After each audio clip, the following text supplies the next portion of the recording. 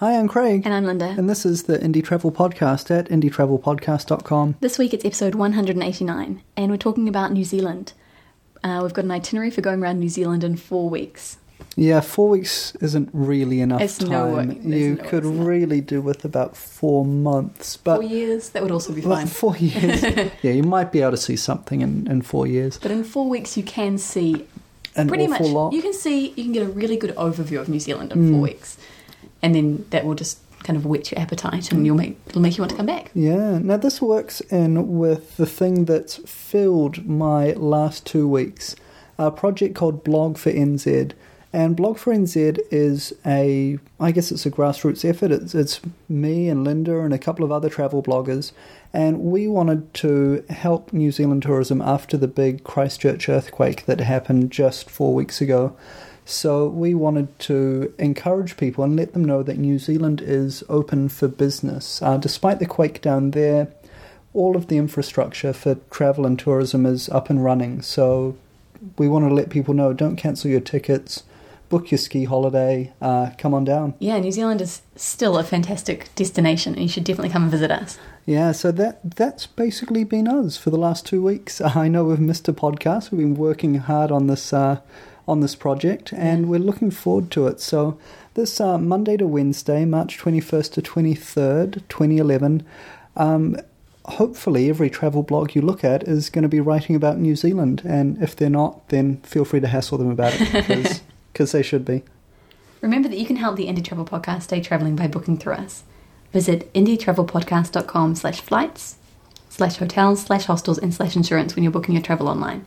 We also have travel deals updating daily at indietravelpodcast.com/deals. And you can also visit indietravelpodcast.com/Amazon when you're shopping online, or get a free audiobook with a 2-week trial of Audible through indietravelpodcast.com/audible, or if you don't know how to spell that, indietravelpodcast.com/audiobook. We believe in options. Options are good. How many mileage points have you earned with the travel hacking program? I have not had a chance to look at it for the last 2 weeks. So I have really done nothing new. But check out indietravelpodcast.com/travel hacking and let us know how many miles you earn. So let's get on with it. Let's talk about New Zealand, which is without doubt the best country in the world. And do you base that on you coming from it, do you? I base it on my extensive knowledge of other countries and... Extensive. Yeah, no, you're just talking nonsense now, aren't you? I believe in my country. My country really, really is that awesome. I mean, there are some things that are not so awesome, but as a whole, it's fantastic. Well, let's talk about some of the good and some of the bad in this 4-week itinerary. So week 1, you're going to fly into Auckland. Auckland's the main international airport, and it's the biggest city in the country. So make sure you give yourself at least a couple of days here in Auckland, because there's a lot to do. Lonely Planet gives it a bad rap for some reason, and I think that's because the rest of the country is just so much cooler. But the thing about Auckland is that people don't live in the city, and so the city pretty much closes around 6 o'clock. There's not a lot to do at night time because people aren't living there. They're off in the suburbs doing, hanging out with their families and stuff. So it's not like you have all the shops open like you might have in Hong Kong or other cities, Spanish cities where people live in the city. Yeah, and the best restaurants aren't in the central city either. You need to know where you're going. Yeah, precisely. So it is really worth exploring, but if you are based in the CBD, which a lot of people are, take advantage of the water. You're in one of the most loveliest harbours cities in the world, so get out on the ferry, go out to some of the islands, go over to the North Shore in Devonport, go swim with the dolphins, go bungee jump off the harbour bridge. There's lots of stuff to do. Yeah, and if it's raining, the Pineapple Shops are really cool, and Auckland Museum is fantastic. Yeah, and that's all within walking distance or a very short bus ride of the Central City backpackers. Yep. So after your jet lag has passed away, it's time to pick up a camper van. You can buy your own. That's definitely going to be the cheapest option. But as long as you can sell it again. As long as you can sell it again, and if it breaks down, you're stuffed, and you need to think about insurance. The easiest option is going to be hiring one, and out of all of the budget camper van places, There's Wicked, there's Juicy, and there's Escape. There's several of them. There's lots of options. But our favourite for their fleet is spaceships. Spaceships are awesome. They're basically a converted people mover. You've got 2 seats in the front and then 1 or 2 seats in the back, the one in the back can turn around. And you've got 2/3 of a bed. And the bed can be extended inside, or you can open the boot and extend outside. Then you've got lots of storage area. You've got a cooker, you've got a little fridge, and it's brilliant. There's a DVD player, and it's really comfortable, and it drives like a car, which is one of the best things because you can park it in a regular space. There's always a place for you to park. That's right. And you can go up hills. I'm sure you've all been stuck behind camper vans before, and it's so frustrating. And it's even more frustrating to be that person, knowing that there's 20 vehicles behind you, but you never like that in a spaceship because it's, regular sized car. You're driving, now, for those wondering, New Zealanders drive on the left, as all civilised people do. Yeah, and the speed limit in most of the country in open areas is 100 kilometres per hour. In the cities, it's usually 50. Now, depending on how long you've spent in Auckland, if you've only spent a few days there, then I recommend you head north. You can drive up to the very northernmost point of the country, Cape Reinga, and there's beautiful places to camp there. Amazing if you like fishing, you go surf casting off the beach or off the rocks up there and catch some pretty fantastic fish. And you can camp at Tapuripuru Bay, which is our favourite campsite in all of New Zealand. It's so gorgeous. There's a surf beach, which has just got low surf, and there's a little river that comes up alongside, and the campsite is nestled between the beach and the river, and it's just so nice. It is. It's beautiful. It's not really a surf beach. I mean, there's like half-metre swells. You want to go surfing there. You go surfing half an hour down the coast, but it's a beach with swells. There is a bit of swell. Yeah. And it's got a DOC campsite. So DOC is the Department of Conservation, and they run campsites all over the country. During summer, there'll be a person there to take your money, but most of the rest of the time there won't be anything. You just put your money in an honesty box, basically. It's around $7 or $8 per person per night. And there's long drop toilets and taps and all that kind of thing. Yeah, it's all good. On the way up or down, make sure you stop at New Zealand's most important place for European colonial history, the Bay of Islands. There's towns, Waitangi, Paihia and Russell, and these are also the warmest places to swim with the dolphins in New Zealand. So if you want to do that, that's got the warmest water. And these towns had a lot to do with the early European colonial history of New Zealand. So when the European powers tried to set up shop, the British were up there in Russell, and the French, were down in Akaroa next to Christchurch. So it's if you want to learn anything about New Zealand history, then modern history, that's the place to go. Yeah, Waitangi is really good because it's a really nice area. It probably only costs about $15 to get in. It's a really informative video, and it's a very nice place to go to learn about New Zealand history. And people on work and travel visas can get them free. Yeah, it's quite nice. Heading south from Auckland, you either want to go through the centre, which is stopping at Taupo, Lake Taupo, Rotorua and Waitomo, or stick with the beaches along the east coast, so Coromandel Peninsula, the Mount, Gisborne, Napier and Hastings. You have to choose one or the other, unfortunately. Yeah, I mean, just for the last couple of days, we've been doing some of that coastal route. We went out to Papamoa, which is a town right next to Mount Maunganui. So these are popular towns for Kiwis to go on their summer holidays at the beach. And they're really nice places to stop in at for a few days. I think you really need to go to Coromandel. The Coromandel Peninsula is definitely worth a visit because there's lots of cool things to do, like Cathedral Cove, which is one of my favourite places in the whole country. There's a really beautiful beach that you have to walk to. It takes about 20-25 minutes to get there. And there's a rock formation that looks like a cathedral. If you've seen Prince Caspian of the Lion, the Witch and the Wardrobe series, the Narnia series, you'll have seen Cathedral Cove and you'll know how wonderfully beautiful it is. And also right near there, about 5 minutes drive away, is Hot Water Beach, where at low tide you can dig a hole and the hole will fill with hot water because there's a thermal river underneath, and you can basically have a spa on the beach. Yeah, it's so you shouldn't miss that. You really do have to go there. If you can, bring your own shovel. Definitely bring your own shovel. Well, if you head south from Auckland the other way, instead of going down the east coast, you go down through the centre. You'll go to places like Taupo and Rotorua. They're both lakeside towns, and they're home to a lot of very accessible but sadly very commercialised Maori culture. So if you want to have a very quick and easily accessible experience of pre-European culture in New Zealand, then that's the place to go.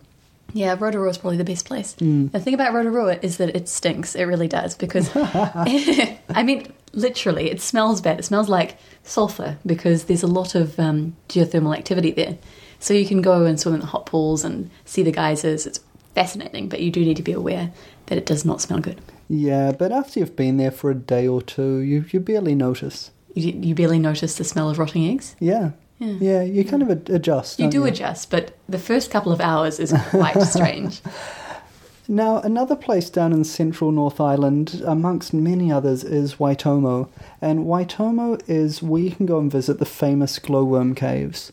There's all sorts of options, but there's basically these amazing limestone caves, and you can do tours in various ways. There's walking tours, abseiling tours, you can go blackwater rafting. I did that once. It was really cool. It was so much fun. We had to wear wetsuits, but it's freezing cold. But we got to get on these inner tubes and go down into the caves and kind of travel along the water and the underground waterways and look up. And the ceiling of the cave was covered with glowworms. It was absolutely amazing. Now, Auckland and Wellington both have good zoos, but if you're just interested in looking at New Zealand's native reptiles and birds, then the wildlife parks and sanctuaries around Waitomo are a great place to go and do that.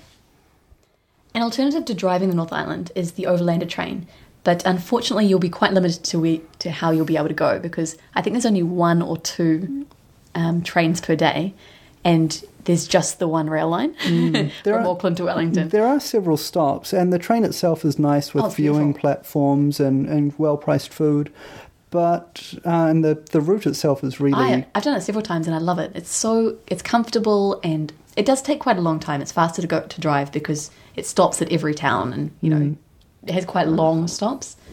But it's really worth doing if you want to enjoy the scenery and not be driving. Yeah, so we've probably given you about a month's worth of stuff, but for the purpose of this, we are instead we're looking at doing all of that in a week. So now let's talk about week 2. We are, oh my goodness, that was week 1. That was week.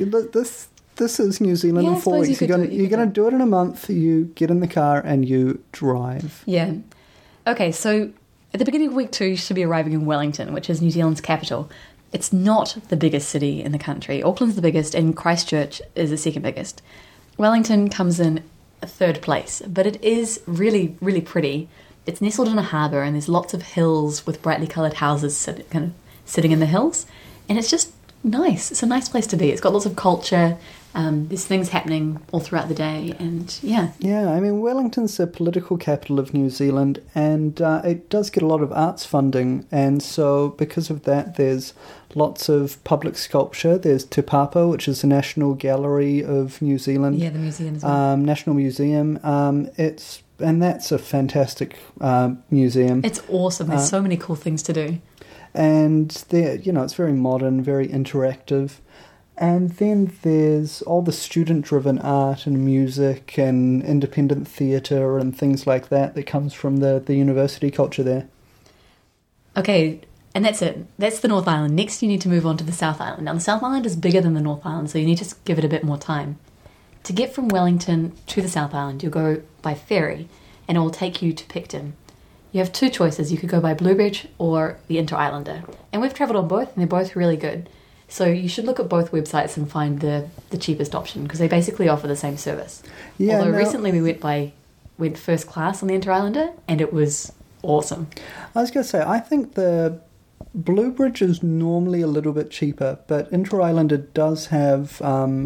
nicer food areas, a nicer bar. So if you want to have a kind of a more pleasant experience, then I do think the Inter-Islander does win out. Yeah. And the first class lounge there gave you unlimited free wireless internet. So and food and drink as well. So if you're planning on buying any free food, lunch, free unlimited drinks.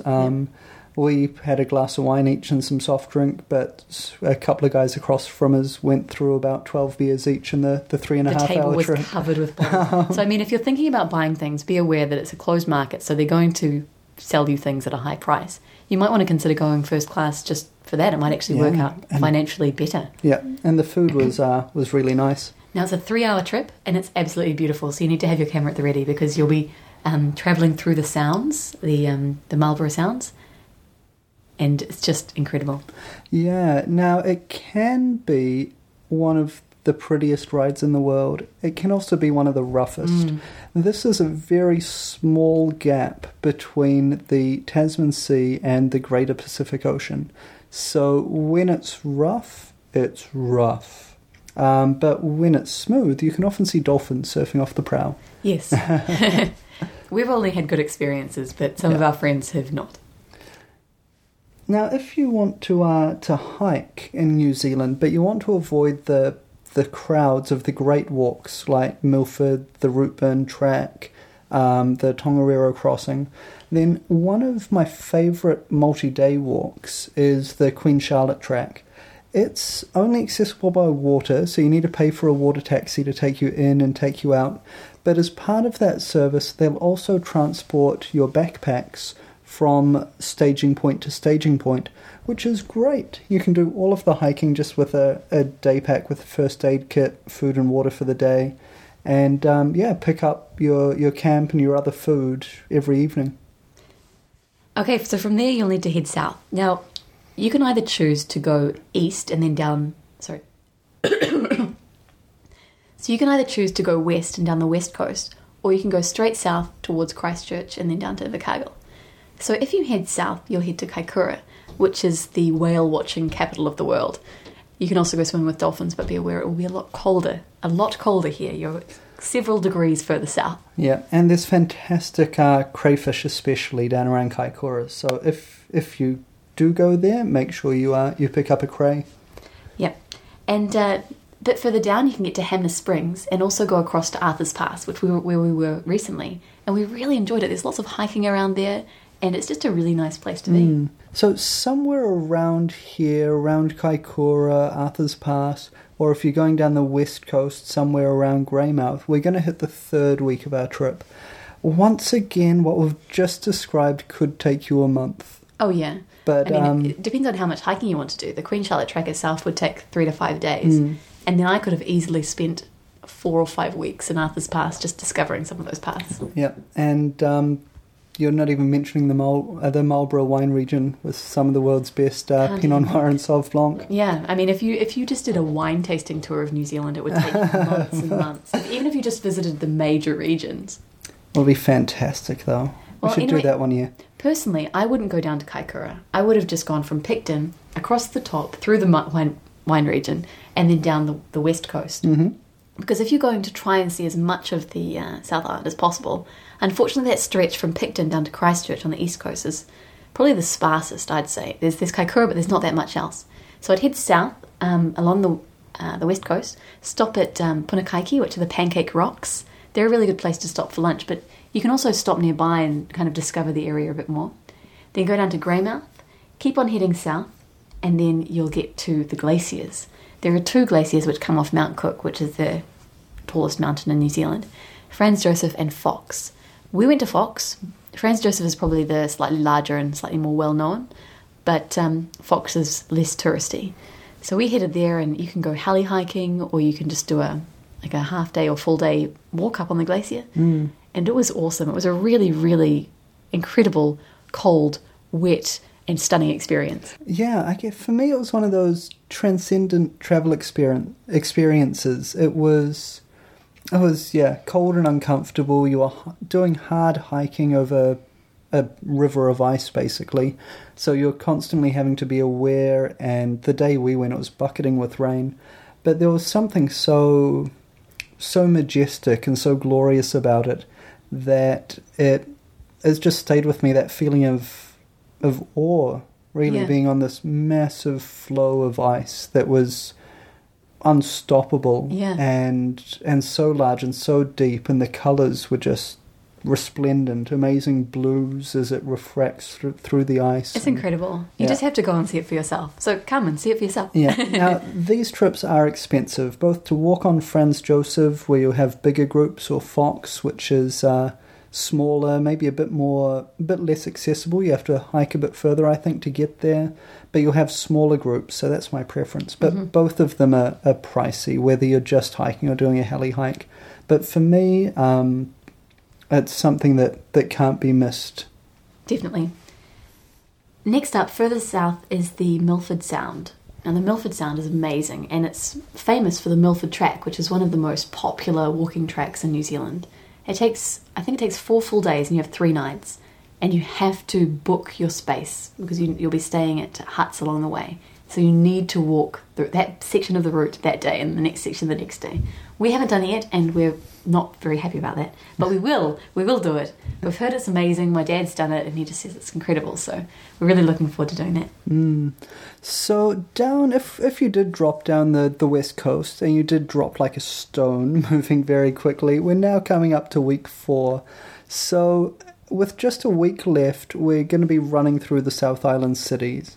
Well, I guess we can pretend they're real cities. They're cities. Just because they don't have many people in them doesn't mean they're not cities. Yeah, well, I mean, New Zealand's largest urban population is Auckland, with about 1 million people. Christchurch has about 1.2, excuse me. Christchurch has about 500,000 people. So that, when we're talking about cities in New Zealand, that's the scale we're working on. Our capital has about 300 to 350,000 people. So, I mean, all of the rest of them, less than 200,000 really. Yeah. So yeah, I suppose they're not really cities. Well, heading away from Milford, our first stop is back up to Queenstown, or Wanaka if you want somewhere to stop along the way. Queenstown is New Zealand's party and adventure sport capital, so it offers great winter sports. There's great skiing, great snowboarding, plenty of great fields, and it's the home of modern bungee jumping, the first place where commercial bungee jumping was ever set up. And if you go to the Kawara Bridge, which is just so picturesque, you get the real experience of where the first commercial bungee jump happened. Or you go and jump off one of the, I think it's the Southern Hemisphere's highest jump, the Nevis, 134 metres. We did it. It was terrifying. You should do it too. Yep, video is going to get reposted on the show notes for this episode. So embarrassing. Go check it out. You can mock me if you like. I will take it standing up. Now, Queenstown's also got some of New Zealand's best Pinot Noir just outside it. So more wine tasting, basically. Make sure you go and get some Pinot out there in the valley. Now, if you want to make sure you get to the very south of New Zealand, head to Bluff, which is where the best oysters in the world are, apparently. And you have to take a photo of yourself at the signpost. Actually, it isn't the southernmost point of New Zealand. No. Because that's Stewart Island. But it's not even the southernmost point of the South Island, because that honour goes to Slope Point. So the only reason to go to Slope Point is to walk across a couple of paddocks, down a muddy little track, and take your photo alongside the sign that says, "This is really the southernmost point in New Zealand." It's surprisingly popular. We went there one day. Yes. It was so rainy and so windy. We were in our spaceship travelling around, and we stopped there and we're like, yeah, we're going to go. It's the most southerly point of the South Island of New Zealand. Like another 50 people walking backwards and forwards in the car park storm. was packed. It was shocking. It was hilarious. But we got our photo and we have been there. Yeah, but really, unless you've got a thing about getting to the northernmost point and the southernmost point of the main islands. Well, I think you should go to the northernmost point, because Cape Reinga really is awesome. But Bluff, Bluff's got great oysters. Okay. Well, anyway, drive northwards from the southernmost point, whichever one you decide to visit, and go through the Catlins. The Catlins are just a really awesome kind of coastal area. There's forests, there's beaches, it's lovely. So find a beach to camp on. Yeah, and there's also there's a great B&B which is actually right near one of the main sea lion breeding spots. So while we don't recommend you annoy sea lions, hey Linda. Shut up. Hey, they chase you down the beach. I was so far away from it. I don't know what I was thinking. I think I was thinking you look like dinner. But I can run very fast. When you're driving up, the Catlins really is a great place to get. You sometimes from the cliffs you can see whales migrating through if you're there at the right season. There's often seals playing down on the beaches. There's sea lions. It's really cool. And penguins at times. Amazing kind of Antarctic wildlife. It's special. So as you're going up and you have a spare night, make sure you stay in Dunedin, which is a really nice city. Keep calling it a city. It's more of a town, really, but it's a university town. And it's home to the Speight's Brewery and the Cadbury Factory. So there's all sorts of things to do there. It's quite a good kind of tourist place.